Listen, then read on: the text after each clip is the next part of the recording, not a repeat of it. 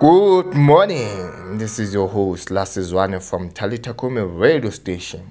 Today on the Good Morning Drive show, we have a very special guest goes by the name Debo Senamela, a guy wasemhluze eMiddelburg.